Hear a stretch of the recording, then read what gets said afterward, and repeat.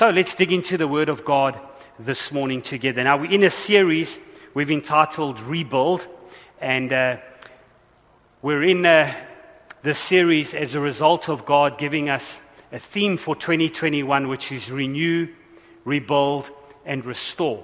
And so today I want to invite you to join me as we turn to the Word of God in Luke chapter 19, and we just kind of lay a foundation for this morning's teaching. In Luke 19, verses 9 to 10, it says, "And Jesus said to him, 'Today salvation has come to your house, because he also is the son of Abraham. For the Son of Man has come to seek and to save that which is lost.'" This story is about Zacchaeus, a tax collector, who according to Jewish tradition was not just a sinner, but a traitor. He was despised by his own people because he, being a Jew, was collecting taxes for the Roman Empire, who were actually their oppressors. And yet Jesus was relentless in pursuing Zacchaeus' life. And so I want to talk to you today about being relentless in our faith. This word seek that Jesus used here is the Greek word zetio, and it means to inquire of or to go after passionately, to aim at or place a demand on. In other words, Jesus was relentless to go after Zacchaeus and to save him. The word save here is a beautiful word. It's the word we get our word salvation from, and it's the Greek word sozo, and it actually means to deliver or to protect, to heal, to preserve, or to make someone well or whole. You see, when we receive Jesus and we receive his salvation or his sozo, it actually makes us well and makes us whole again. So let's remind ourselves today that it always starts when we experience Jesus. And he is relentless in his pursuit of you and I. This word relentless actually means, according to the dictionary, to not let up on your intensity, your strength, or your pace in your pursuit of something. In many instances, it's used as a negative characteristic, but today we're definitely using it in a positive sense. You see, it's true that at the start of the story, Zacchaeus was actually searching out Jesus. But he didn't really want to search out Jesus. He wanted to know who Jesus was. And wow, was he in for an incredible treat. Because when Jesus revealed himself to Zacchaeus, everything changed in his life. Let's go back to the story, and we'll read it from the start in Luke 19 from verses 1. It says, "Then Jesus entered and passed through Jericho. Now behold, there was a man named Zacchaeus, who was a chief tax collector, and he was rich, and he sought to see who Jesus was. But he could not because of the crowd, for he was short in stature. So he ran ahead and climbed up into the sycamore tree to see him, for he was going to pass that way. And when Jesus came to that place, he looked up and saw him and said to him, 'Zacchaeus, make haste and come down, for today I must stay at your house.' So he made haste and came down and received him joyfully. But when the others saw it, they all complained, saying, 'He has gone to be the guest with a man who is a sinner.' Then Zacchaeus stood and said to the Lord, 'Lord, look, I give half of my goods to the poor. And if I've taken anything from anyone by false accusation, I will restore it fourfold.'" So we see from the story that firstly, Zacchaeus was a short man, and it's a picture to you and I that sometimes we can come short in so many areas of our lives. But when Jesus impacts us, when we experience the life of Jesus, it changes everything. And so that day for Zacchaeus, his heart was changed forever, and he became a generous person. He became a person whose life was impacted. And so today I want to look at 3 areas with you where we can encounter God being relentless towards us. I'm sure there are many other areas, and you can probably choose a whole lot of your own, like God's relentless in his forgiveness towards us. He's relentless in bringing healing and restoration to our lives. He's relentless in compassion and in providing for our needs. But I've chosen 3 that really impacted my life, and I'm sure they'll make a difference in yours. The first one is God is relentless in his love towards us. And for that, I want us to look at the life of Peter, the apostle, in the New Testament.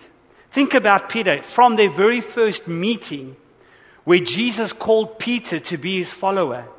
He became one of the 3 closest people to Jesus while he was here on earth. But even after that, after swearing to Jesus over all the other disciples that he would never leave Jesus, he would never let Jesus go no matter what, he ended up betraying him on the night that Jesus was taken to be crucified, even after Jesus had warned him that it was going to happen. And he basically backslid, went back to fishing. But you know what? Jesus was relentless in his love for Peter. And so after his resurrection, he came after all of the disciples, but especially Peter. Have a look what it says in Mark 16, verse 7, as the angel appears to those who were at the garden looking for Jesus' body. And they say to them, go and tell his disciples and Peter. Mark 16, verse 7.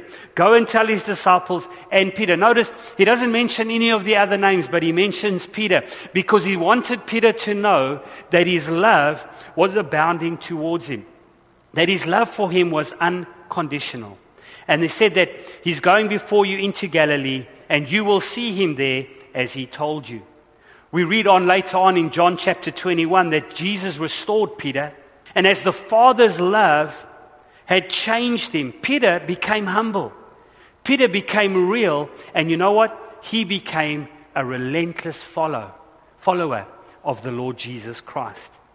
You see, today, Jesus always looks beyond your current shortcomings, your missed steps, and he loves you back to life. You can write this down. God's love unlocks our potential and sets us on the course to fulfill our purpose. No matter where you are, no matter what's going on currently in your life, no matter what you're facing, Jesus is calling you just like he called Peter, and he's mentioning your name. The next one is, we see that God is relentless in his grace towards us. And for that, I want us to look at the life of Paul. We know Paul, who originally his name was Saul, Jesus changed his name to Paul, had become a trophy of God's grace. He went from persecuting the early church and killing Christians to an encounter with Jesus that changed his life forever. And as you and I study the New Testament, we'll realize that grace had a deep meaning in the life of the Apostle Paul. In his letters to the early church, he used the Greek word charis, most often translated grace, more than 100 times. Remarkably, the subject of grace shows up multiple times in each and every one of Paul's letters. God's grace had impacted his life. We know the story in Acts chapter 9. Jesus knocks him off his horse and he has this incredible encounter. Think about this. Paul was literally persecuting the church and stopping it from advancing. He was taking people's lives, and Jesus could have just killed him. But instead, Jesus was relentless in his love and grace towards the Apostle Paul. And so he uplifted him and he set his life on a new trajectory. God will do the same for you and I. You see, because God's grace unlocks Christ's ability in our lives. And it gives us the confidence that we too can fulfill our purpose and become Christ-like. The third one I want us to look at is that God is relentless in his faithfulness. And for that, we want to look at the life of Moses. Think about Moses. He was hidden as a baby. He was then adopted and brought up in the Pharaoh's palace. He was then exiled from his people. He was exiled from Egypt because he stood up for his people. And he spent 40 years on the backside of the desert where he tried to make a life for himself outside of the will of God. But God had called him as an instrument that he would use to deliver the people of Israel. And through all of that, Moses experienced God's faithfulness. And one day, as he was walking back from shepherding the sheep, he had an encounter at the burning bush where God once again revealed himself to Moses and reminded him that he was called for a higher calling, just like you and I. And throughout all of this process, God remained faithful. You see, the faithfulness of God is revealed throughout the Bible, both the Old and the New Testament. As a matter of fact, in Psalm 37 verse 3, it says we can actually feed on God's faithfulness. God is faithful and His word is true. Testimony after testimony is found of God's faithfulness throughout the Bible. But not only throughout the Bible, in the lives of people today. And I'm one of them. I can testify to God's faithfulness. In fact, accounts of God's covenant with His people can be found approximately 277 times in the Bible. Listen to what it says in Deuteronomy chapter 7 and verses 9. It says, "Therefore, know that the Lord your God, He is God, the faithful God, who keeps covenant and mercy for 1,000 generations with those who love Him and keep His commandments." God's faithfulness unlocks perseverance in our lives, and it gives us the endurance to finish our race. Because God is faithful, we are never at the mercy of the world. God is in control of the church and of our lives, and His answer to our prayers is never late. So be encouraged today. You see, it's time for you and I, as believers and as the Church of Jesus Christ, to become relentless in our pursuit of God, to become relentless in our faith. And we can experience, and when we experience God's relentless love, His grace and His faithfulness in our lives, you know that it builds our faith and it makes us relentless in pursuing God's plan for our lives and in following Jesus. Look what it says in Romans chapter 12, verses 11 to 13. In the Message translation, it says, "Don't burn out. Keep yourself fueled and aflame. Be alert servants of the Master, cheerful and expectant. Don't quit during hard times. Pray all the harder. Help the needy. Be inventive in your hospitality." So by being relentless, I'm talking about that once we're born again, it's like there is a spirit of determination that rises up within us, and we become passionate and on fire for the Lord Jesus Christ. Again, Romans 12 in the Passion Translation, it puts it like this. It says, "Be enthusiastic to serve the Lord, keeping your passion towards Him boiling hot." Doesn't that sound like being relentless? Radiate with the glow of the Holy Spirit and let Him fill you with excitement as you serve Him. Let this hope burst forth within you, releasing a continual joy. Don't give up in a time of trouble, but commune with God at all times. Take a constant interest in the needs of God's beloved people and respond by helping them. Can I encourage you today? You see, it always starts with Jesus. Remember we said that at the beginning of the story when we looked at Zacchaeus. Yes, he wanted to find out who this Jesus was, but Jesus pursued him. Jesus was relentless in coming after him. And so when he did that, you know what happened? It changed Zacchaeus' life. And so it's not like we are relentless in pursuing God because, we're trying to do something for God. We're doing it as a result of what God has already done for us. You see, when we experience His love, when we experience His grace and His faithfulness, we become relentless ourselves in following Him. And I want to look at 3 areas where we become relentless today.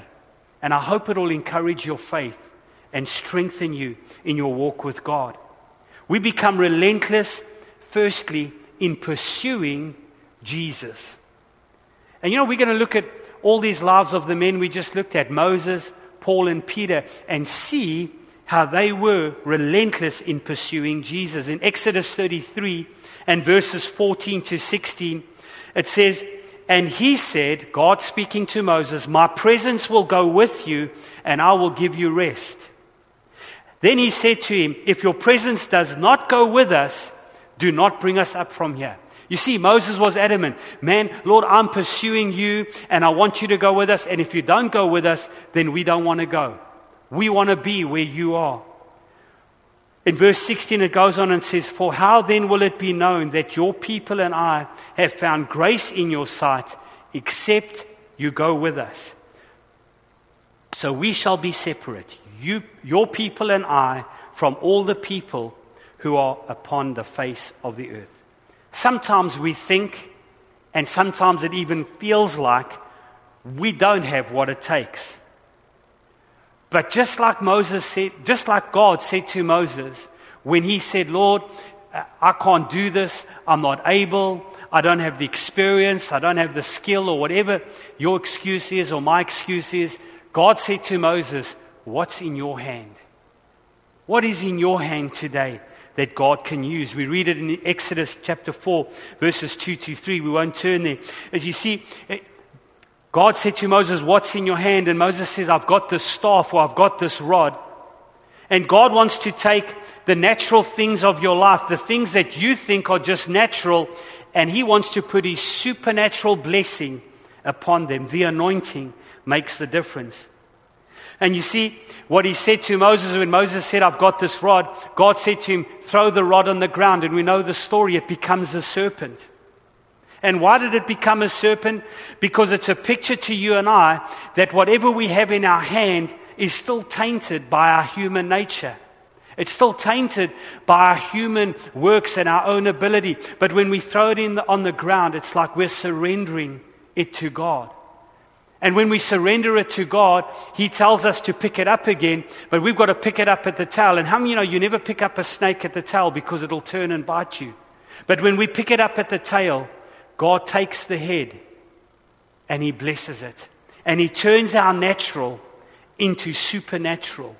And so, beloved, when we focus on God, when we surrender to God, He puts the touch of His blessing on it. And we know that rod of Moses, how effective it was. It delivered the Israelites out of the hand of the Egyptians. It split the Red Sea when the Egyptians were chasing them down. And it caused water to come out of the rock. Then we look at the life of Paul in 1 Corinthians chapter 2 and verses 2. He says, "For I determined not to know anything among you except Jesus Christ and Him crucified." Isn't that amazing? Paul was one of the most studied and experienced people. He was qualified. He had experienced the life of Christ. He had experienced the grace of God.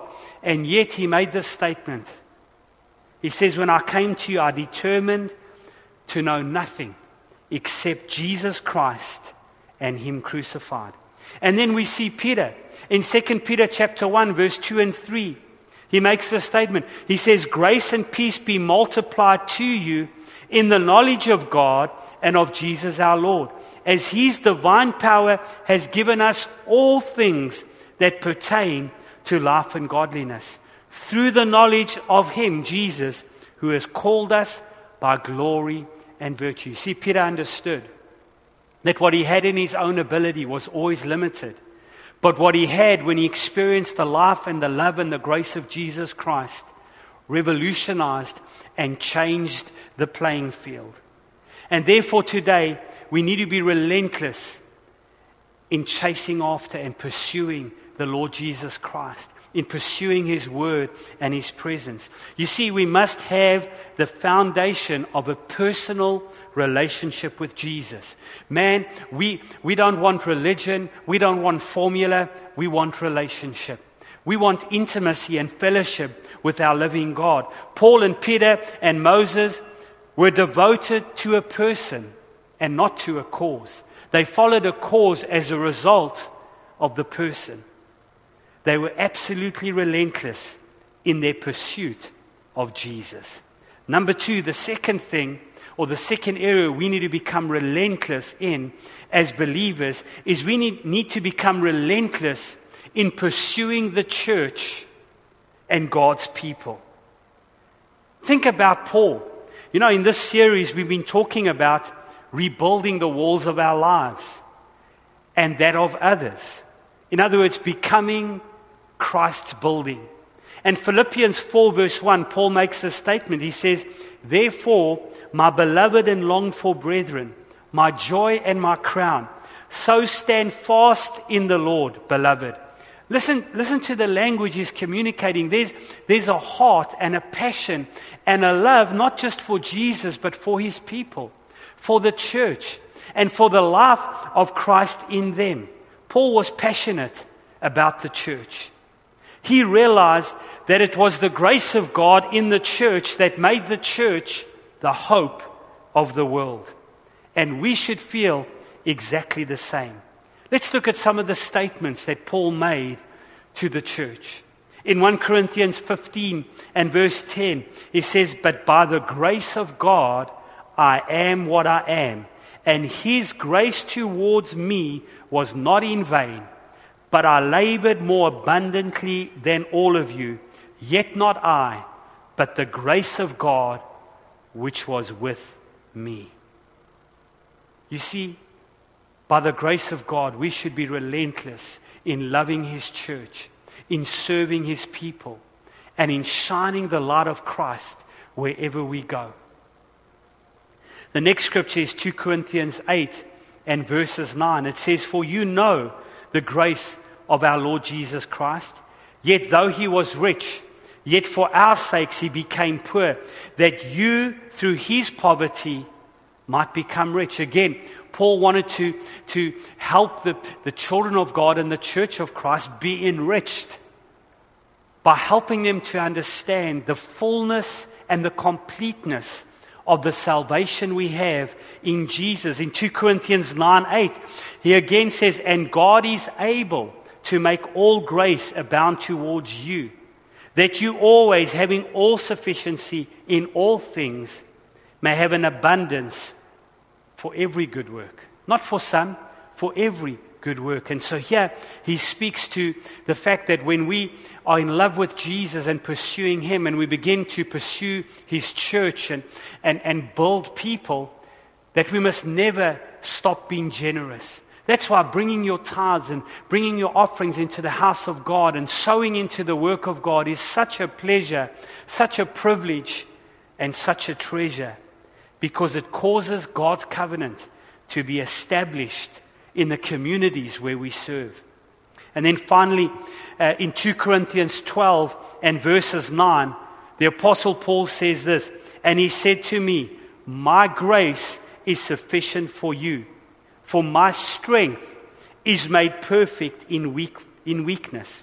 Therefore, most gladly, I will rather boast in my infirmities, that the power of Christ may rest upon me." Paul was saying this: when we begin to pursue Christ, when we begin to pursue His church, it's His grace working in us. And even despite our weaknesses, despite our shortfalls and our inability at times, it's the grace of God that enables us.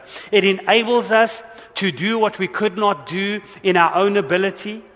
And it creates in us the awareness and the inward strength and faith to allow Christ to shine through our lives outwardly in a lost and dying world.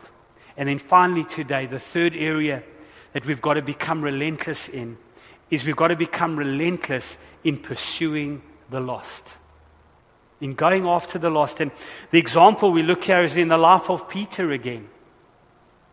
Being relentless in pursuing God is not always easy, but it's definitely worth it. And you see, when that starts to take place, you know what God will start to do? He'll start to place other people on your heart. Because God doesn't want us to be inward focused. He wants us to be outward focused. Peter went from zealous with no depth to backslidden and disillusioned. But Jesus restored him. We saw that earlier. And when Jesus restored him, listen, God used Peter to preach the very first sermon of the Church of Jesus Christ.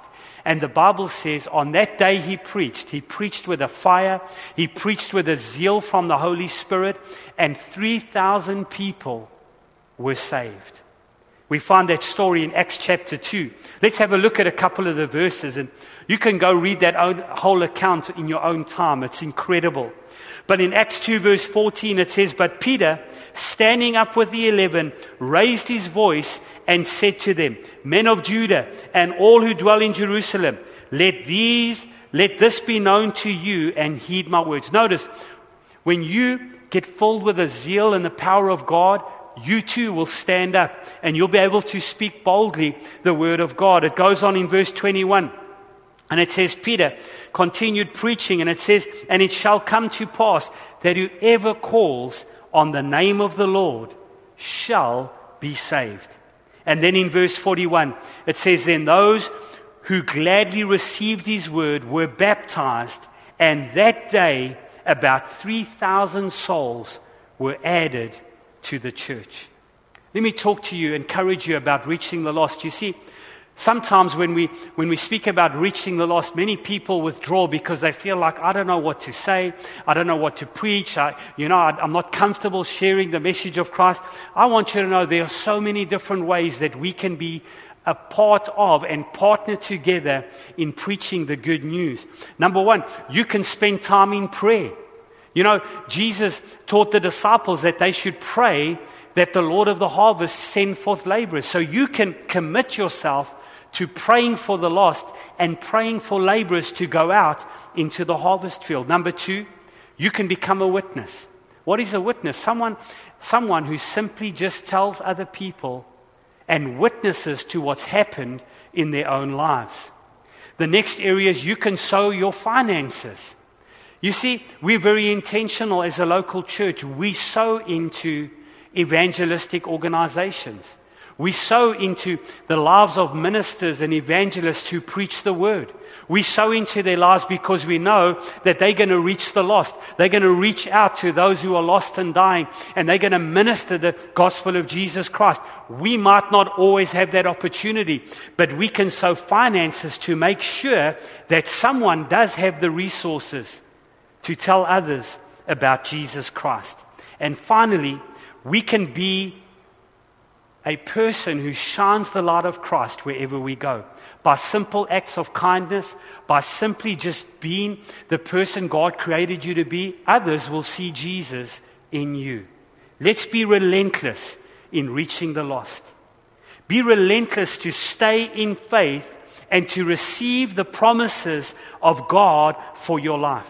Remember, you belong to Him, and He's given you a determined spirit so that you can be relentless in living for Jesus. Let's pray together today before we close.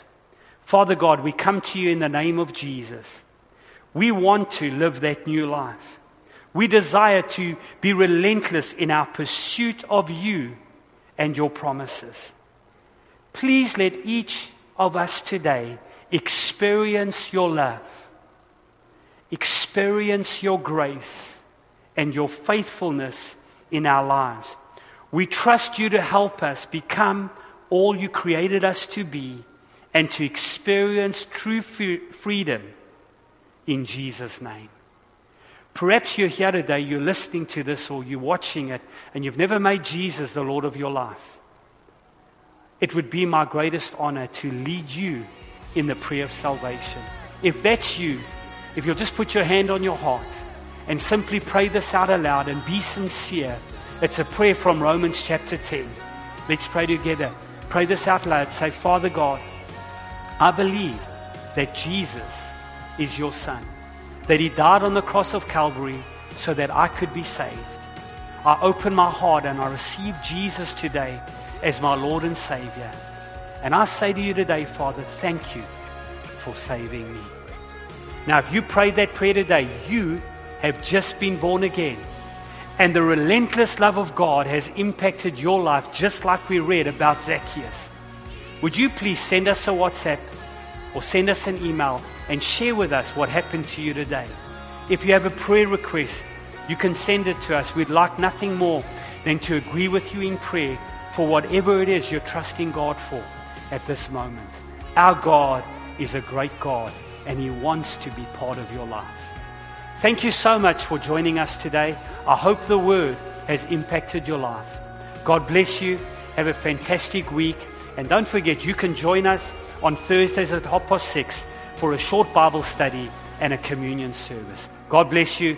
We look forward to seeing you soon.